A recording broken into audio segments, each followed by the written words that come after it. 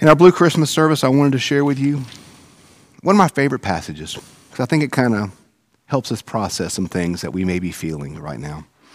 I want to read to you from the Old Testament prophet Habakkuk. Habakkuk chapter 2, verses 18 through 20. What use is an idol once its maker has shaped it, a cast image, a teacher of lies? For its maker trusts in what it has made, though the product is only an idol that cannot speak. Alas for you who say to the wood, wake up, to the silent stone, rouse yourself. Can it teach? See, it is gold and silver plated. There is no breath in it at all. But the Lord is in his holy temple. Let all the earth keep silence before him. This is the word of God for the people of God. Thanks be to God. There's an old saying that you may remember from school. There's no such thing as a bad question or a stupid question or a silly question or however you've heard it put. But basically, there are no bad questions. It's important to ask questions. And I think in my life, I may have put that theory to the test, because I feel like in my life I've asked some pretty dumb questions at some point in my academic career, or even as a pastor. I feel like sometimes I'll ask a question just to ask it. That might not always be the smartest of intentions or smartest of questions. Questions are important in faith, I believe. One of my favorite things about the Old Testament are the number of individuals who question or wrestle with God. In fact, the people of Israel, they get their name from Jacob. If you remember Genesis 32, in Genesis 32, we see Jacob wrestling with God. He is going to the next day meet his brother Esau, and they're going to reconcile after all that has gone on in their family. But the night before Jacob goes to meet Esau, he spends the night alone. He wrestles with God. And the word says that at that point his name is changed from Jacob to Israel, one who wrestles against God and man. We see later in the Old Testament, we see Moses. We see in Moses, we see a prophet who on the mountain, when God says, I'm going to wipe them out and start over with you and your people. God says to Moses says to God, no, don't do that. It's not right for you to do that. Don't you remember what you said? And we see God and Moses wrestling back and forth, talking back and forth, having questions and answers. The book of Job. Is Job not completely a book of a man asking questions to God? God, why? I'm a righteous man. Why has this befallen me? Why has this happened? We see in the book of Job questioned God repeatedly over and over and over and over again. This notion of wrestling or questioning God is a very common Old Testament and Jewish tradition. In the Old Testament, there really doesn't seem to be anything as a bad question or a silly question. That brings us to Habakkuk tonight. Habakkuk is one of the Old Testament prophets. He's what's called a minor prophet. In the Old Testament, there are major prophets and minor prophets, and that's not a distinction between the importance of their works. It's simply a comment on the length of their books. Your major prophets are your Isaiahs, your Ezekiels, books that are lengthy, chapters upon chapters. Your minor prophets are shorter, 3 to 6 chapters typically. And they typically may be 1 or 2 sermons compiled of these prophets. So in the Jewish Old Testament, you actually will see these minor prophets compiled into a single book at times. We see Habakkuk here tonight. We see in Habakkuk what we've already spoken of with Job or Jacob or Moses. We see a man wrestling with God. What we see in the book of Habakkuk, we see Habakkuk, as we see with many Old Testament prophets, we see them seeking to understand why, God. Why has this happened? What's going on?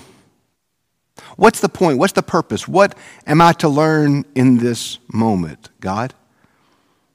I don't understand. I don't get it. It doesn't make sense. We see Habakkuk throughout the totality of his book asking God why. Why, God? Why is this happening? What is going on? Why? So we see in Habakkuk the same thing that we see throughout the Old Testament, and frankly that we see throughout all of Scripture. Why? Well, we want to understand, don't we? We want to make sense out of things that don't always make sense. We want to understand things that aren't always easy to understand. And so we ask questions. Why does cancer strike? Why was there a terrible pandemic that ravaged across our country and across the world? Why do we see ourselves in such a time and an age of harshness and polarization? Why do relationships end? Why do jobs cease? Why do we suffer through injury and insult and pain and loss? Friends, there truly are not bad questions. We serve a God big enough to handle our questions, big enough to handle our grief, big enough to handle our pain. And y'all, there are just seasons sometimes, seasons, where the grief seems a bit much and the pain seems a little too sharp and the hurt seems a little deep. My wife tells me this, that I don't have much of a poker face. I'm not always good at hiding my emotions. I'm usually fairly good at hiding my reactions, but I'm not good at hiding my emotions. I love the words of the psalmist when he says, "Why are you downcast, O my soul? Put your hope in God." I think there's times we're downcast, aren't we? I know I've felt downcast recently. The emerging from the pandemic, you see a world divided. I feel downcast when I look around the church and see empty spots. I feel downcast when I ache for loss that we've had. I feel downcast when I see my tradition in the midst of turmoil. I've been kind of downcast recently. My wife has commented on it. I found myself, and those of you who know me know this is unlike me.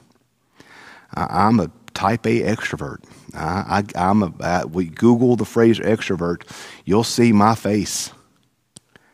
I found myself recently pulling back, not wanting to go to parties, not wanting to mingle at events. Found myself pulling back a lot because I've been a little downcast, feeling some grief recently. And our impulse is to push back from that, to not acknowledge the grief, to say, just get through it. Just power through it, get through it, put your nose to the grindstone, get to it, fight through it. And there's something to be said for staying busy and being active and working through grief. But I've also come to understand that we have to also acknowledge sometimes our grief and our hurt and our pain and our loss. We can't always fight through it. Sometimes we have to be like Job's friends In the book of Job, it says, for the first 7 days after Job's tragedy, they sat in the ashes with him. Sometimes we need to sit in the ashes. And it's okay. It's okay. It's a season. When I was in the Delta, I had my 3 little small churches. Sweetest people I've ever known. I always tell people how much I love the Delta because those 3 little churches, they weren't coming to church on Sunday to hear a good sermon because I was not a good preacher. They were coming to church because it was Sunday and you went to church. And I'll never forget, I'd been up there for a few months. It was probably September, October of my first year, 99. And my little bitty church, Lytton, we didn't have a lot of people. Lytton was, on a good Sunday, had 5 people. And one of my stalwarts, one of my every Sunday folk, came up to one Sunday and said, well, Brother Andy, said, I'm not going to see you for about 5 or 6 weeks now. I thought to myself, uh-oh, I've been here that short of a time and I've already made somebody angry and they're leaving the church. That's some kind of record for even me. I said, oh, no, I hope everything's okay. If I'm done anything, I'm sorry. I said, oh, no, Andy, you're fine. He said, it's just harvest time. It's harvest season. And I've got to be in the field for the next 5 weeks. And sure enough, that time of year, for the rest of my time in the Delta, every time of the year, that September, October time, he would have to miss church for 5 to 6 weeks, so he had to be in the fields every day, 7 days a week. It was harvest season. He didn't want to be in the fields. He would have much rather have been at church sitting by his wife. That's where he wanted to be. But in that season, he had to be in the fields. If you're in that season of grief right now, it's okay. It's okay. It's just a season. And it will be okay. But don't be afraid to raise your hurt, to raise your question, to raise your pain to God. And that's why I like Habakkuk. Because as he asks all these questions, he asks all these questions about why and this and that. It's that last verse, verse 20. But the Lord is in his holy temple. Let all the earth keep silence before him. He didn't necessarily get an answer, but what he got was an assurance. An assurance that God was with him. An assurance that God heard him. An assurance that God was present with him even in his hurt, in his uncertainty, in his pain. That God was with him. And in this Christmas season, we celebrate Emmanuel, God with us. I don't know, friends, if you're watching this sermon or listening to this podcast, I'm assuming you're hurting. I'm assuming there's a pain on your heart. I'm assuming there's a blue in your life. And there's something going on. I don't know what it is. But I assure you this, friends. The Lord is in his holy temple. The Lord is with us. The Lord has not forgotten us. The Lord has not forsaken us. And even now, even in this blue Christmas, he is with us. We are not alone. We are his. And he is ours. So no matter how you feel tonight, no matter the hurt, the pain, the loss, you're not alone. The Lord is in his holy temple. Let all the earth keep silent before him. Tonight you're loved, you're cared for, and God is with you. So tonight, and always, may we give ourselves the space and the grace to give our questions, our hurts, and our blue to the God who loves us and the God who is with us. Let's pray. Father, we thank you for hearing our hurts, for hearing our pain, for hearing our loss. Father, and I pray for any who are watching or listening now, God, that they can feel your comfort, that they can know that you are in your holy temple, God, that you're with us.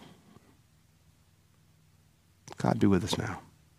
Be with all who grieve, all who feel alone, all who feel forsaken or forgotten. We pray for all who need you now, God. We pray for those for whom no one else prays. Be with us in this blue Christmas. Be with us throughout the rest of this week and the days to come. We love you. We ask it in Jesus' name. Amen. Thank you for spending a few moments here with us at St. Matthew's. It's our hope that this Blue Christmas service can be a blessing to you, to all who you love in this season.